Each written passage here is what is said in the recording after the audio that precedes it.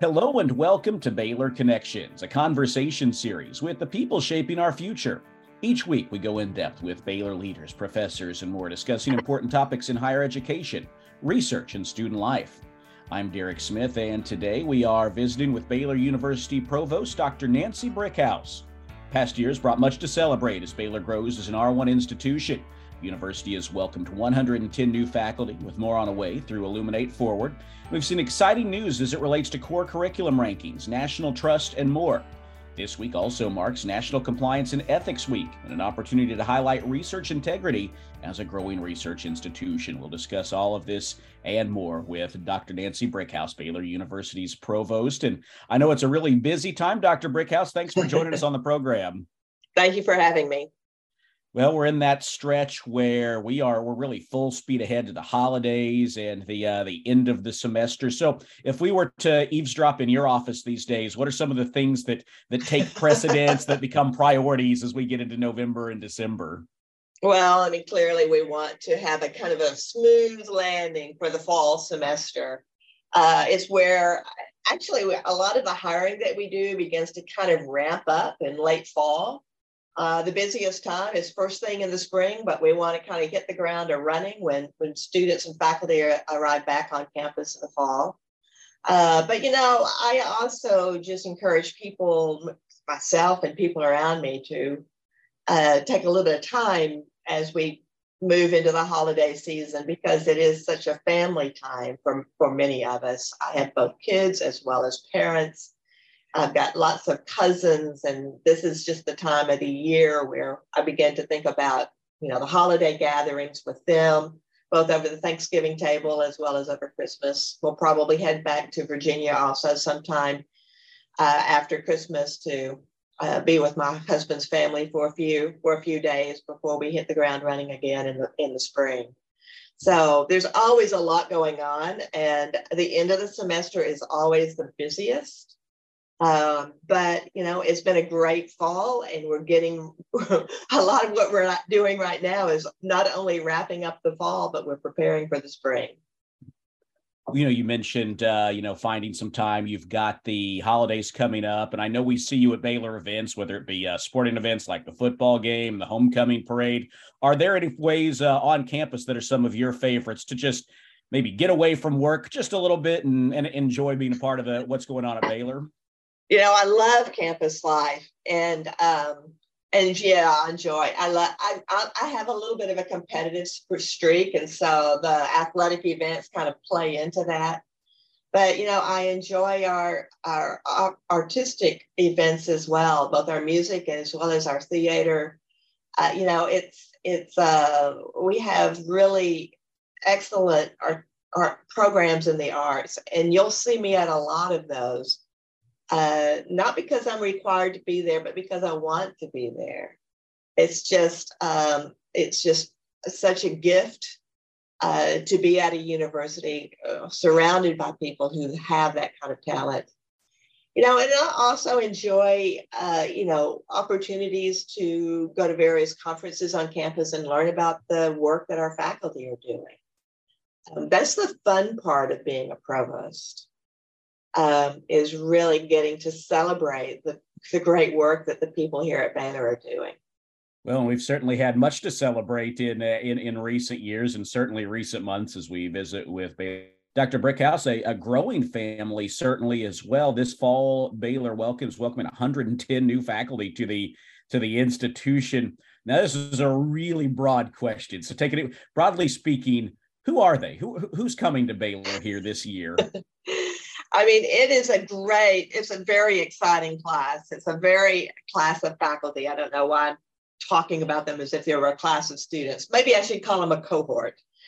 The class of 2022 or the cohort of 2022. Yeah.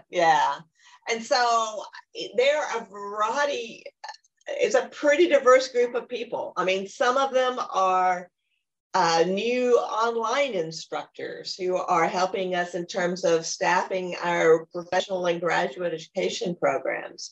Others are committed to focusing on undergraduate education and making sure that the core curriculum, which we're going to be talking about later, is being implemented in the way that it was intended. We're welcoming new endowed chairs. These are faculty that are very focused on their research and are operating at the very highest levels of their disciplines. So I would say they come from, it's a pretty diverse group of people. And there is also the most racially diverse that we've ever had, 40% coming from non-Caucasian groups. And so it actually matches pretty closely with the racial makeup of our student body, which is something our students have asked for. So it's great that we're able to have that kind of diversity and that kind of strength in terms of the talent that this cohort of faculty are bringing to Baylor. I guess the one thing I should say, though, that they all have in common is their commitment to our mission. Whether they're researchers or lecturers or clinical faculty, whether they're coming from the West Coast or they're from Middle America, the thing that we all hold in common is our commitment to Baylor's Christian mission. And so it's always good to come back to that core of who we are. And this group of faculty will definitely contribute to helping us continue to strengthen the kind of Christian witness that is distinctive about Baylor University. Well, Dr. Brickhouse, you really answered the next question here. What is it that's bringing them here? The sense you get of what's attracting them. We have our historic commitment that attracts people. We continue to elevate. We've got so much of the growth that's taken place, the investment. What sense do you get about kind of that balance? There's the Christian commitment, and then also there's people are seeing what Baylor has done in recent years. The other thing is that Baylor is viewed as a place on the rise.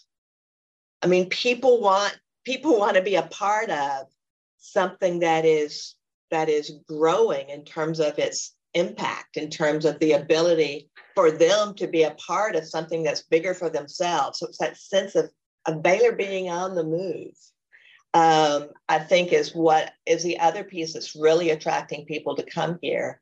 I think the R1 designation that we received at the very first of this calendar year is also a big enticement for a lot of faculty who really want to operate at the very highest levels of their discipline and also want to be at a Christian university, because both of those things are very important to them. There are a lot of universities that have not done well post-COVID. If you look at enrollment nationally, enrollments are down. And if you look at a lot of our sister institutions, other Christian universities, their enrollments are down and now their applications are down. And so Baylor's actually kind of swimming against the tide here.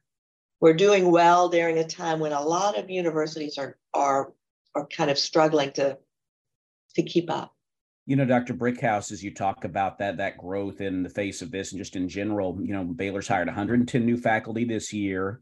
Illuminate Forward, part of that is 100 new faculty, net new faculty over a 5-year period.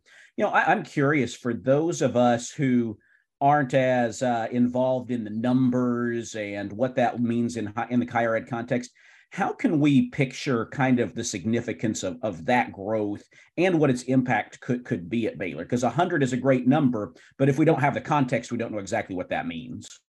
So I think the way that you're going to see a difference in terms of impact is, first of all, you're going to see continued impact in terms of our research trajectory. Our productivity around research will continue to grow, particularly as we bring in new faculty in areas like materials, where we've not had a large presence before. We're going to suddenly have a very significant presence in a field that is quite new and quite large. And so you'll see it there. You'll also see it in terms, the other area that we'll see a lot of impact will be in the growth of our graduate programs. If you look at Baylor, we're currently about 25% graduate students, 75% undergraduate students. Now, we've doubled our graduate population in the last 5 years. But I think you're going to see with this new faculty, we're going to continue to grow that graduate population because R1 universities typically have a profile that is much more heavily graduate than what Baylor is right now.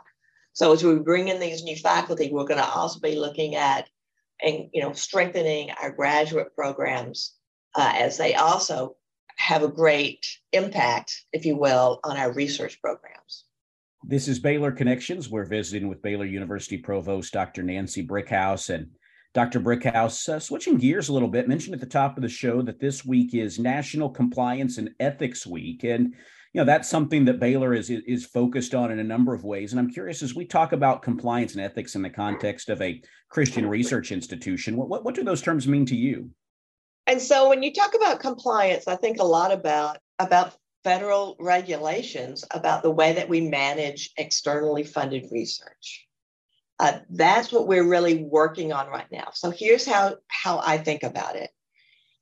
We get money from a variety of different sources. But when you get money from the federal government, which is where we're growing a lot right now in terms of our research grants, you're basically getting taxpayer money in order to do research. Okay, these are taxpayers' dollars. And the federal government wants to make sure that you're using the money in the way that you said you would use the money in the grant proposal. And so they have regulations in place to make sure of that. They also want to make sure that the taxpayers are getting a good deal for their dollar, okay? That you're not buying things that you don't need, or that you're not buying things at exorbitant prices, that you're trying to buy things at good cost. You're charging things to the grants that are appropriate to charge to the grants. And most importantly, that you're charging faculty time appropriately to grants. So they want to see how you're charging salary to grants so that they can make sure that the taxpayers are getting the biggest bang for their buck. The intent of that, again, I think is important. We're all taxpayers. We want to make sure that our money is well used. I know that sounds like it gets complicated fast, and we've got a great research compliance staff within the Office of the Vice Provost for Research. URAs, a lot of people that help faculty with that. As Baylor grows as a research institution, we're really hitting just about every research metric at a much higher level than we were a few years ago, really a pretty steep curve at times. So what does it take with what you just described and combining with Baylor's growth? What does it take to support all that? What does it take to facilitate that? So there are a couple of things that come to mind. It's a combination of things. I would say you need people, you need policy, and you need technology. You need people who understand what the compliance regulations require. So that's an educational effort that our Office for the Vice Provost for Research is leading out on, in terms of simply helping people understand what the guidelines are, what's allowed and what's not. We also need policies in place where we need to make sure that we have well-defined rules around how things get charged to grants, and that we're consistent in the way that those policies are applied. And then we need technology that will help us manage all of this. We are working on a new electronic research administration software implementation that we will roll out later in the spring, that will help us manage grants and manage a lot of these compliance efforts. But you need really all three of those in order to be successful. Now, my hope is that over time, as we get used to these policies and regulations and new systems, that it simply becomes second nature. It's just harder when you're in that change period. And right now we're in that change period where people are being told, well, you can't do things the way that you've always done them. And, and this is why, and here's some other ways in which we're going to help you do your work in a way that is compliant with what the federal regulations require. We're visiting with Dr. Nancy Brickhouse, Baylor University Provost. And, Dr. Brickhouse, we've had plenty of accolades, as we've already mentioned, to discuss here at Baylor. I want to ask you about a couple of them as we head into the final few minutes of the program. One of them, a pretty nice surprise right at the start of the semester, Baylor was named the top 10 most trusted university in the nation, a long time, alongside institutions like Harvard, Princeton, Notre Dame, Johns Hopkins. For you personally, what does that honor mean as you think about the university and what we're doing research-wise and academically? Well, I mean, obviously, I think everybody wants to be trusted. And so it's a great honor to be named with institutions that are incredibly prestigious in terms of the fact that people trust Baylor in the same sense that they trust a Hopkins or a Princeton, et cetera. When I think about the kind of the components, what does it mean to trust an institution? I think of two things. One is competence, and the other is honesty. And so when you gain somebody's trust when you do what you say you're going to do. And so you're honest about what your intentions are, and then you know what you're doing, and you're capable of doing what you say you're going to do. And so it's really kind of a two-pronged matter. It's about having the excellence and expertise to be able to accomplish ambitious goals in a way that you said you're going to do. And it's also about not over-promising again, kind of making clear what your intentions are, so that you're basically doing what you said you were going to do. Let me give you an example. We claim that Baylor offers a transformational undergraduate education. We're very bold about that. That's what we say. Well, for people to trust us, we have to deliver on that. And I think the fact that we're being told that we're trusted, I think that's a good sign that, yes, indeed, that's what our students are experiencing. We're making good on that. When we say that our education is grounded in Christian principles, those are not just words. Okay, those are actions that has to do with the way that we structure our curriculum. It has to do with the way that we hire our faculty. It motivates the research we do, and so we have to live out those things that we say that we are. And when it comes to research, it means that we conduct research with utmost integrity. And that is, if it's empirical research, we do research with an open mind. We do research well using all of the tools of the discipline. And we communicate our findings faithfully. That's what leads to trust. And so it's great company to be in. And I hope that we will continue to work to earn that reputation. It's certainly exciting to see as we visit with Dr. Brickhouse. And Dr. Brickhouse, heading into the final couple of minutes, I want to ask you about core curriculum. We saw earlier this semester, the American Council of Trustees and Alumni gave Baylor an A rating for core curriculum. And there were only 22 institutions in the nation who achieved that honor. So pretty lofty company for sure. But to better understand that, core curriculum, how is that defined? How can we picture exactly what that is? So I think of the core curriculum as kind of the mark of an undergraduate Baylor degree. It is what distinguishes a Baylor student from another student. Since we're playing them on Saturday, maybe I'll just say we're not the same as a Kansas State student. Okay, we provide a different kind of education. And in many ways, the core curriculum defines that because all students experience it. It doesn't matter what your degree is in. It doesn't matter what kind of degree that you get. If it's an undergraduate degree, you're going to be required to take the core. And so it's an honor as well, because at Baylor, we've been very intentional about our core curriculum, and we take it very seriously. It was just revised a few years ago, so we're in the implementation of a new core curriculum. And so this new core curriculum was the one that got this A rating that you're referring to. It's a very recently revised curriculum, and it includes courses in areas that this particular organization really cares about. So it includes things like all students are required to take a course in composition, in literature, in either history or civics, and a natural science, or in math. And if you're getting a liberal arts degree, you're required to take a foreign language. And so this is true for all students. And of course, you know that we have courses in two religion courses, course in U.S. Constitution. I think these are also courses that really kind of define who a Baylor student is.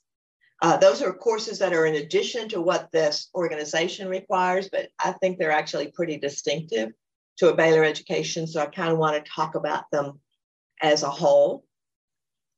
And so in a lot of universities, the general education requirements is what they call it. It's the same thing as a core curriculum, but honestly, they're treated by students and by faculty as something that you just kind of get out of the way until you can get to your major.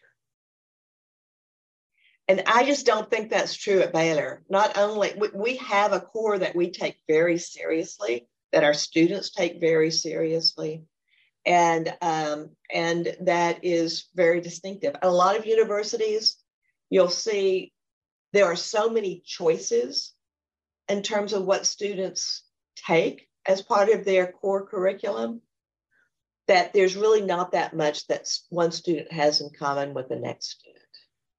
Their education was really quite different because what they took as part of their core requirements was so vastly different that they really don't have that kind of common sense of, or that common mark of an educated person educated at Baylor University. So I'm very proud of the changes that we made in our core. It's very hard work to get people to come together to make these kinds of changes, but we've recently updated our curriculum, our core curriculum. We reduced the size of the curriculum in terms of the number of credit hours. Yet, as you can see, we remain to be on the top of the country in terms of the quality of that core curriculum, even with the new changes that, again, brought down the size of the curriculum without, of the core curriculum, without reducing its impact. A great description for sure, and lofty company for sure. Dr. Brickhouse, thanks so much for your time. Thanks for sharing, and we appreciate it very much. You bet. Thank you very much. Dr. Nancy Brickhouse, Baylor University Provost, our guest today on Baylor Connections. I'm Derek Smith. A reminder, you can hear this and other programs online at baylor.edu/connections, and you can subscribe to the program on iTunes. Thanks for joining us here on Baylor Connections.